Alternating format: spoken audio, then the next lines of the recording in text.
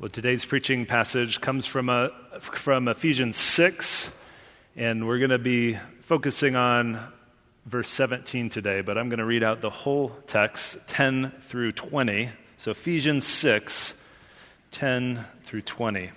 This is the word of the Lord.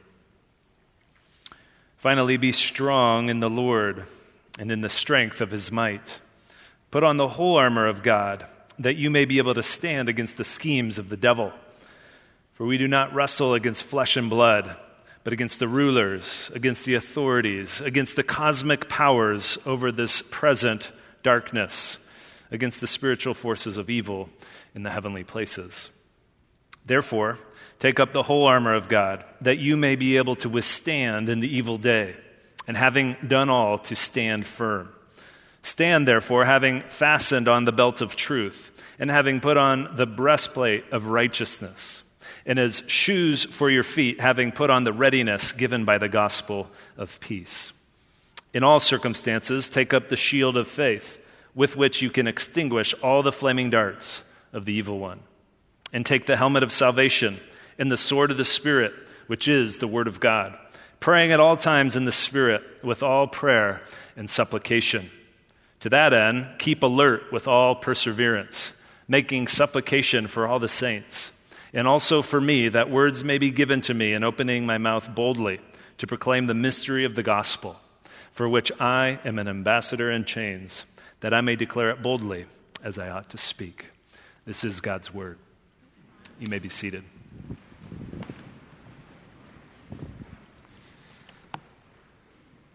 Well, thank you very much, Pastor Eric, and Eric with a C and Eric with a K as well, Pastor Eric and Eric.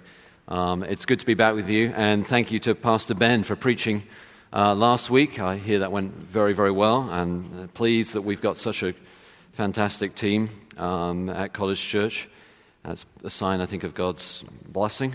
For those of you who don't know, I was away last week because I was traveling to England to drop my daughter off at the University of York. And so since you've last seen me, I've traveled 3,000 miles twice over, and here I am back again, and did a couple of evangelistic talks in Wheaton for business leaders, which are really going well. It's exciting to see how those things are developing, and done a bit of teaching at the college, Wheaton College, for which Pastor Josh Mauer did some teaching for me while I was away. Anyway, it's been a busy few days for me, and the Lord's been very faithful. One of the interesting experiences of traveling internationally these days is you need to take COVID tests, and I have been tested for COVID 4 times in the last week, so I definitely do not have it.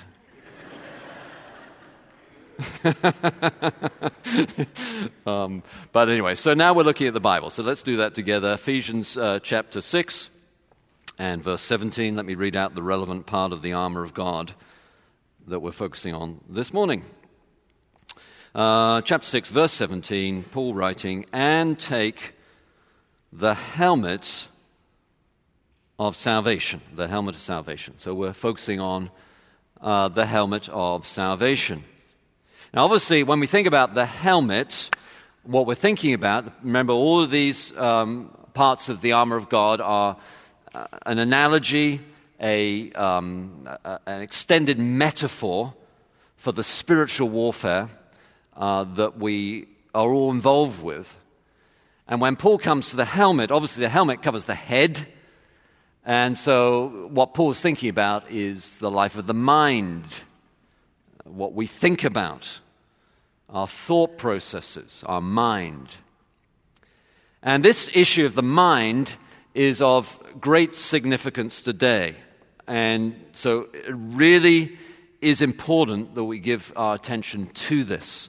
It's of great significance. Why is that? Let me give you a couple of categories of why. One, external to the church, the interface of the church with the surrounding culture, whether it's school or work or family members or friends. There's an interface, so externally to the church.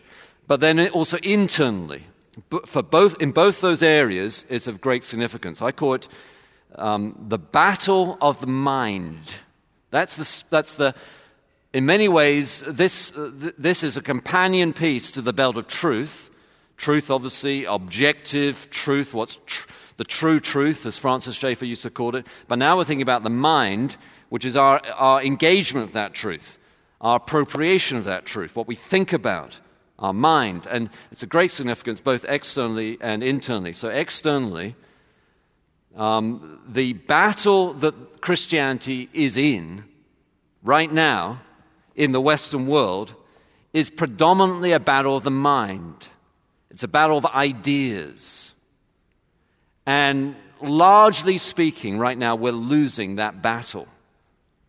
And that's why the church is under huge pressure, because the battle of ideas, the battle of the mind, many people engage with it, but we're not predominantly winning it. And a lot of Christian leaders misunderstand, I think, the nature of the battle that we're in.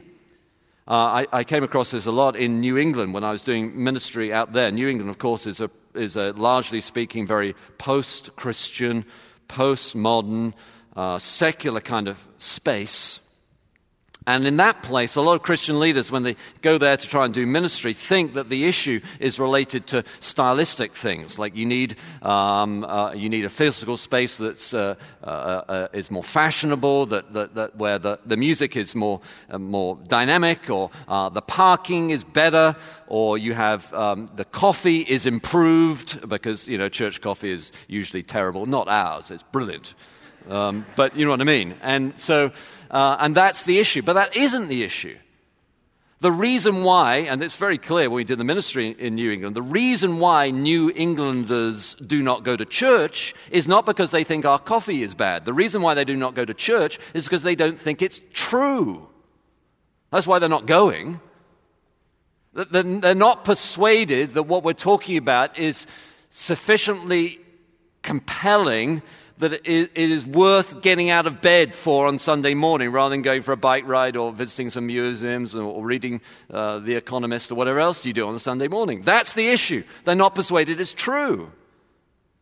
And when the church in the West and around the world has had massive impact, it's because it's won the battle of the mind. And this is, you can see this over and over again. From one example of this would be the Reformation. The Reformation, the leaders of the Reformation were basically what we would call today thought leaders. They weren't just parroting sentimental, superficial, trivial words. They had new ideas that were compelling to society. So Martin Luther, John Calvin, Melanchthon, Zwingli, all these people, all of whom had their own faults. I'm not hero worshipping, they all had their own issues. But all of them were thought leaders. And therefore, society was increasingly persuaded that what was being said was worth giving your life to. It was compelling. We're in a battle of the mind right now, externally, but then also internally. So internally to the church, because, and this is part of the paradox of the times in which we live, while there is this kind of battle of the mind, at the same time we are living in what the philosopher Charles Taylor said called the age of authenticity, by which he meant that we're living in a time when we are being encouraged to invent ourselves, to be authentic to what we feel. And so we're living, and so this impacts us as Christians within the church, that we're being swept around by our feelings, what feels good, what feels right, because I have to be authentic to my feelings. And of course, what that does, this is why, and we've done surveys like this, and you can do surveys throughout the country. That's why Christians today are struggling with anxiety and depression and sadness and confusion, because we've bought into the feeling and the ministry style that's been predominantly feeling-led. And of course, feelings are important. I mean, I spent years studying Jonathan Edwards, and his big thing was the affections. Feelings matter, I get that, but we're being led by our feelings because of this culture of the age of authenticity authenticity combined with technological, always visually stimulated and pictures and visual communicate things, but they don't communicate an argument. They're just a flash of an image. And so if you're constantly like images, and you've got this age of authenticity, then the end result is Christians have just been blown around by their feelings here and there. It doesn't feel right, or it does feel right, or it doesn't feel right. And so we're unstable, we're anxious. So it's a massive issue, this battle of the mind. And all that's just a setup that what we're going to talk about this morning matters, okay? So the question then is, what is it that Paul is saying? And the answer to that is obviously twofold. He's talking about the helmet and then salvation. So that's, what does he mean by the helmet? Well, there's some conversation about this down through the years. And so one approach to this, exemplified by a man called F.F. Bruce, who was a great New Testament scholar of the 20th century. F.F. Bruce basically argued that the helmet, along with all the other pieces of the armor of God that Paul talks about in Ephesians, are a reflection of what the prophet Isaiah in the Old Testament, the first part of the Bible, describes as the Messiah, the Christ, and his armor. So in Isaiah, there's this description of the Messiah who comes to wage spiritual war and put on various pieces of the armor of God to defeat injustice, to push back darkness, to have victory over evil. And Isaiah 59 verse 17, he puts on the helmet of salvation. So F.F. Bruce and others would say, therefore, what Paul has in mind is this messianic figure. And remember, in Ephesians, Paul describes how we as the church are now one. We're one new humanity in Christ. And therefore, as this one new messianic community, we put on the armor of God, the armor of this Messiah, to push back injustice, to defeat evil, to proclaim the gospel. We put on these different pieces of the armor of God, and this is one of them, the helmet of the salvation. So that's one way of articulating what Paul's saying here by the helmet. The other way, though, which has been more common down through the years, is to think that what Paul's really talking about is the helmet of a Roman soldier.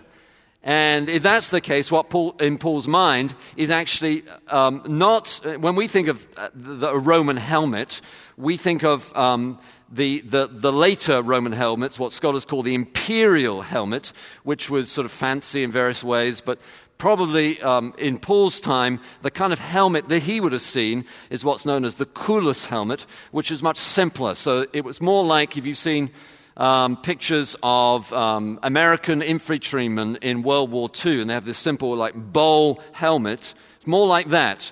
And it would have had like a metal bowl, and then at the back, in addition, would have been like a lip to cover the neck, and then probably also like side plates to cover the cheeks, and then a little place at the top to put like some a plume or something like a feather to sort of trick it out, to make it look good. And so I'm sure they didn't say trick it out, but you know what I mean. And so that would have been, so maybe that could have been the picture. But and frankly, having thought about it for a lot over a while, I'm not quite sure, was Paul thinking about the messianic community of Isaiah, in messianic figure of Isaiah, maybe, or was he looking at like the Roman soldier who was imprisoning him? That was predominantly in his mind. I don't know for sure. But either way, or maybe it's both, either way, the point is, here's a helmet, it's covering your mind. So it's a cover, a protection for your thoughts. Now, so it's helmet, now salvation. What does he mean by salvation? Well, again, there's been a lot of conversation of that down through the years. So some people, and this again would be F.F. Bruce, the great New Testament scholar, F.F. Bruce would say that what Paul means by salvation here is predominantly past salvation. So a little side note, in the New Testament, when the New Testament uses the word group for saved or salvation, it doesn't just mean like you got saved at an evangelistic event or something like that. Of course, it does refer to that, but it doesn't just mean that. There are three tenses of salvation in the New Testament: past salvation, present salvation, which is what we would tend to call becoming more holy, but the Bible uses that as present salvation. You are being saved. So in the New Testament, you have been saved from your sin. You are being saved from your sin. That is, you're becoming more holy. That's how Christian subculture would use it, but the New Testament talks about present salvation as well. And then one day you will be saved, or what we would call going to heaven, be glorified. And so, but anyway, F.F. Bruce says, in Paul's mind, this is predominantly about past salvation. And the reason why he says that is because in Ephesians 2, verses 4 and 5, Paul describes salvation in the past tense. So he says there, but God, being rich in mercy, because of the great love with which he loved us, even when we were dead in our trespasses, made us alive together with Christ. By grace you have been saved. So obviously that's past tense. So F.F. Bruce would say, Paul, when he talks about salvation in Ephesians, is always talking about it in the past, and therefore Paul has in his mind the past. He could be right. The difficulty with it is that while, of course, Ephesians 2 is in the past tense, in the structure of the book of Ephesians we've seen is basically structured around the first part is all about what Jesus has done, but now, in consequence, there are things, therefore, we should do. So it's not, to me at least, it isn't immediately persuasive that because in Ephesians chapter 2 he uses the past tense, therefore it must be about our past salvation. But anyway, that's F.F. Bruce's interpretation.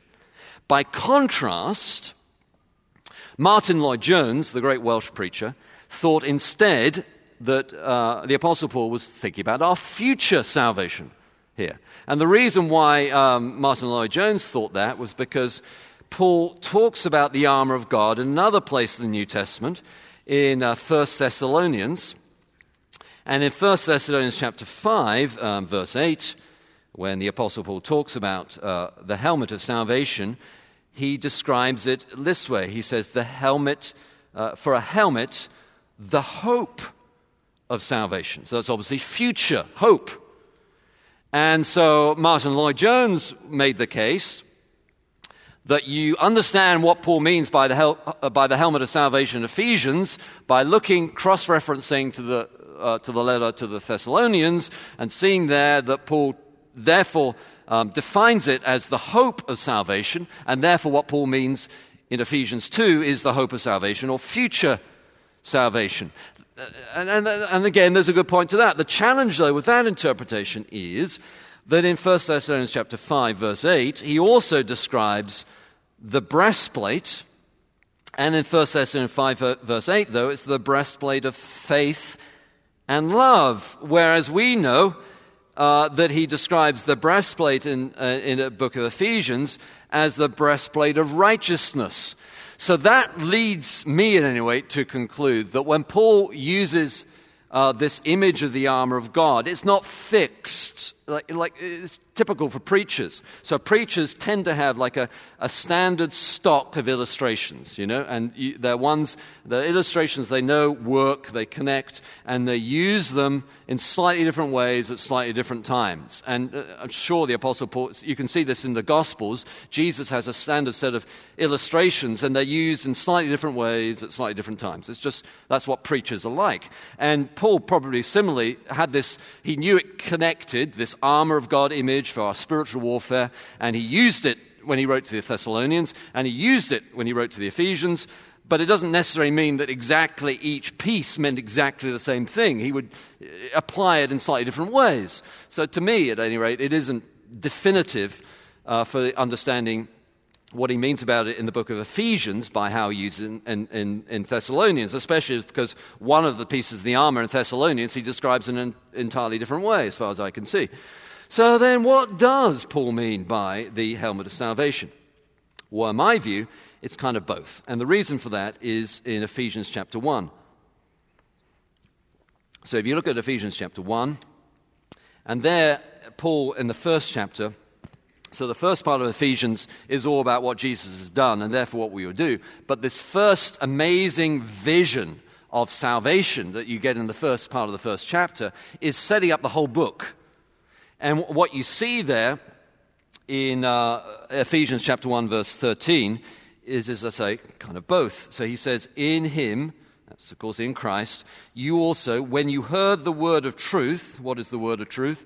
It is the gospel of your salvation. So here it is. What is that? You believed in him. You were sealed with the promised Holy Spirit. So that's past. You've been sealed with the promised Holy Spirit. That's part of the gospel of your salvation. But also it's future. Verse 14. Who is the guarantee of our inheritance? That's still to come.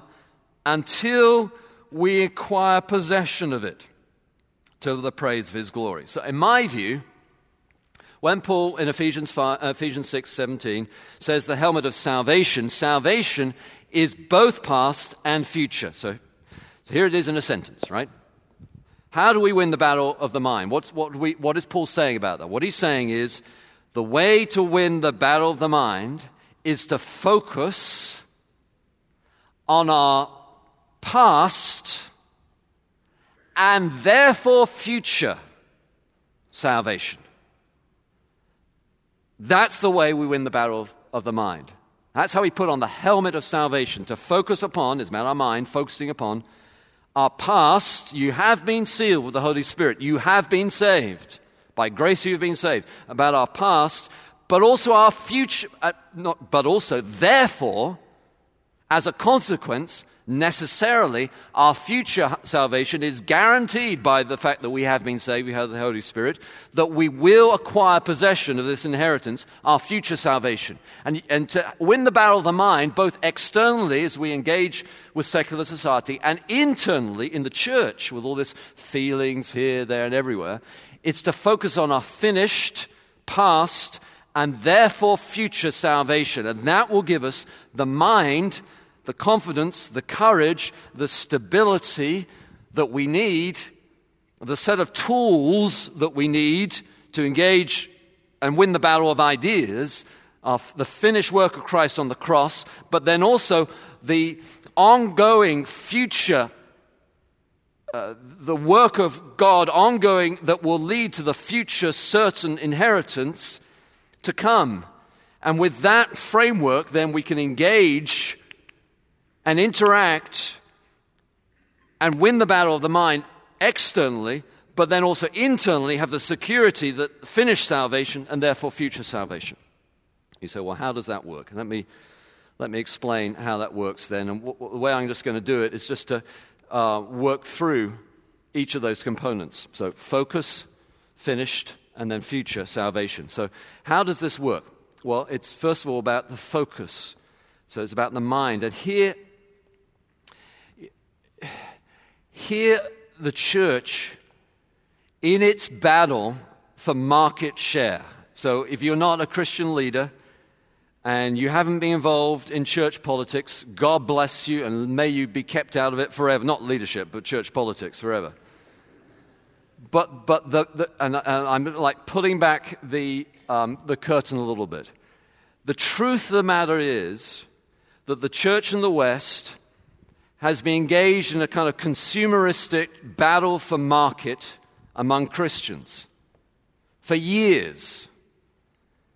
And so there's this huge pressure on Christian leaders to create a better product, a more appealing product, and that has led many churches to lead with feelings and sentiment and what will be most consumable. And the end result of that has been a dumbed-down Christianity that is now entirely ill-equipped to deal with this battle of the ideas. And so what we need to do is change the focus. And, as I said, I'm teaching a little bit across the college with some students there. We're doing a class called Gospel Ministry, and we're just going through 2 Timothy and looking at Paul's priorities and comparing them to contemporary ministry priorities. And of course, there are many good contemporary ministries, but there are some which are less good. And, one that's less, illustration one that's less good is the Instagram account, which in a sort of joking way goes around taking pictures of preachers who wear very expensive sneakers. It's called Preachers and Sneakers. And it's just, and it has a little price tag next to the sneaker. You know, there's a picture of the guy on the platform, and you look at his sneaker, and it's like $2,000 or something. It's like, really? You can, like, my sneakers have got holes in them. But anyway, and but you've got all that. You know what I mean? And then we wonder why people think Christianity doesn't make sense and it isn't true. The reason why is because we lead with preachers and sneakers. It's not going to persuade people. Now, don't misunderstand me. What I'm not saying is therefore, I'm not talking about IQ, like how intelligent we are. I'm not talking about that. Nor am I talking about college education. I'm not talking about any of that. I'm talking about the mind. I mean, believe me, you can be highly educated and not win the battle of the mind, not be wise. And there's actually a little funny story about this that Malcolm Gladwell brought out. Malcolm Gladwell, in his book David and Goliath, described how one time scholars were trying to figure out a quicker intelligence test. So intelligence test runs about 100 questions or something like that. And 3 scholars wanted to come up with an intelligence test that wasn't as good as the 100-question test, but was pretty good and only took 3 or so questions. And it wouldn't be as good as the 100-person test, but you get it done much quicker. So, you know, they were trying to figure this out. And there were 3 scholars doing it, and one of the scholars was a man called Tversky. And Tversky at the time was reputed by his friends to be just the brightest, most intelligent person alive at the time. Just, you know, like, who knows what his IQ was, but certainly above 150, you know, really, really bright, crazy bright, that meant to be the brightest person alive at the time. And the joke they came up with was the ultimate intelligence test wouldn't have 100 questions or 3, but actually 1. And the one question would be, how long, when you're in conversation with Tversky, how long would it take you to figure out that he is brighter than you? You know, the longer it took you, the less intelligent you were. If it just took you a couple of seconds, you were really, really bright. But I'm not talking about that. I'm not talking about intelligence or education. What I'm talking about is the mind, to actually focus on the truth of Christianity. And yes, emotion with it, like I'm getting excited now. We can be excited. We can lift our hands and praise God. I'm not arguing for boring and ineffective Christianity, but I'm arguing for a realignment, a refocus on the mind, because otherwise the engagement with the world, we will lose the battle of ideas. But not only that, our feelings will be like blown here, there, and everywhere. How do we focus on then dealing with the feelings? So we have focus, but then we also have like the finished aspect. So this finished aspect will Christian, now I'm talking to Christians. I've been talking about like engaging with secular culture. Now I'm talking like individually, pastorally, to you as a Christian, to this finished nature of Christ's work on the cross is, I think, in many ways today, the words that Jesus spoke on the cross, it is finished, are some of the most important words to reflect on. He did not say on the cross, go do some more work. He said, it is finished. And what that means is you can rest. It's finished. Look, Christian, it's not in your hands. It's in His hands. It's finished. And to focus on the finished work on the cross will release you from an unnecessary burden to solve all the problems of the world, to fix everyone's issues, to be like the best Christian you possibly can be, all the kind of Western, Wheaton, suburb attainment stuff. No, it is finished. Look, when I was on the mission field and wrestling with all sorts of different things, a particularly difficult time for me when I was 22, an older friend of mine sent me a piece of paper. He told me, he wrote this down. It's a quotation, actually, from Martin Lloyd-Jones that he'd spoken, I think, personally to this mentor of mine, not something he'd written or preached, but spoken to him. And he sent it to me as like passing on that this is what Lloyd-Jones said. I want you to memorize it and keep it in your wallet until you've memorized it. I have memorized it, but it's still in my wallet.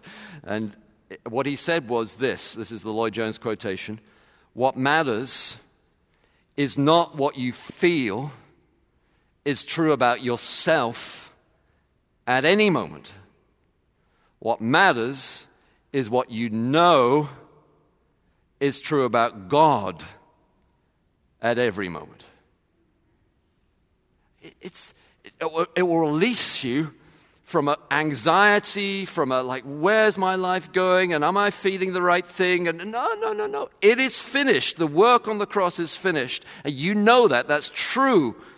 And therefore, the guilt, the devil comes in and says, you sinned this week. How dare you come to church? You think you're going to go to heaven? No. You can reply, it's finished. It's done. Now, it doesn't mean you shouldn't do your best in the power of the Spirit to be more holy, but it does mean you're going to heaven. It's finished. And so you have focus, then finished, but then also future. Lloyd Jones, when he's talking about this, he says that one of the greatest temptations that the devil uses to Christians is to tempt them to give up, to say what you're doing is not worth it. The time you're spending in church, the time you're spending serving in Bible study, the time you're spending making coffee, the time you're spending in the children's ministry, the investment you're putting into your children's lives, the way you hold back to give honor to your parents, the devil comes in and says, none of that's worth it. But the future focus helps you realize that your life is not being wasted. Why?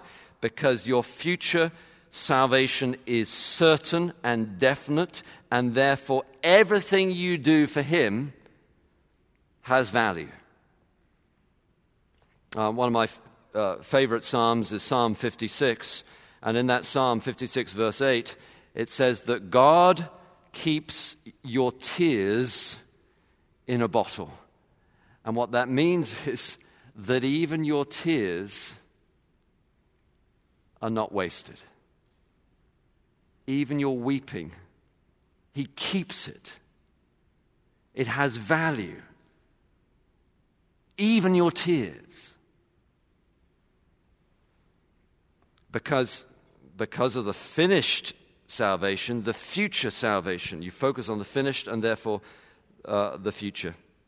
Let me conclude with this. C.T. Studd, so one of the larger mission organizations in the world is one called WEC, W-E-C, and the founder of WEC was a man called C.T. Studd. C.T. Studd was a part of a group of undergraduate college students who were called the Cambridge Seven, because each of them left all their privileged status and went off to be missionaries in China. C.T. Studd was particularly gifted. He came from a very, very wealthy background, and he was thought to be one of the best athletes of his generation. And he abandoned all that to go be a missionary in China. And here was his thinking. By the way, C.T. Studd why did C.T. Studd become a Christian? Because his father was converted through the preaching of D.L. Moody. So I didn't know that. I found that out this week. So C.T. Studd, this is his thinking. Why did he think serving Jesus had value? Here's what he said. And these are famous words of his. I won't read them all out. There's a long poem he wrote about it, but I'll read out a couple of the stanzas. He said this: 2 little lines I heard one day, traveling along life's busy way, bringing conviction to my heart, and from my mind,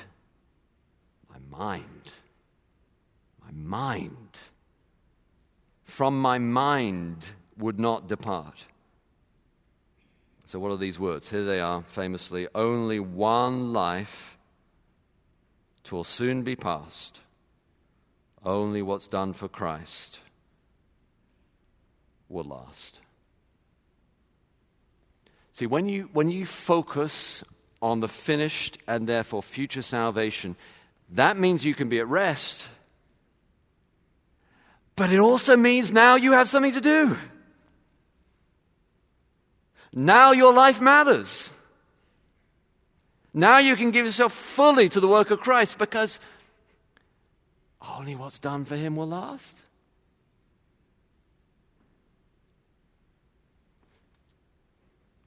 So the helmet of salvation. In a sentence, we win the battle of the mind by focusing on our finished and therefore future salvation. Let's pray together. Our Lord God, we thank you for your word, and we thank you for the truth of it. We pray, Lord, that we would put on this helmet of salvation and focus on our finished and therefore future salvation. We pray these things in Jesus' name. Amen.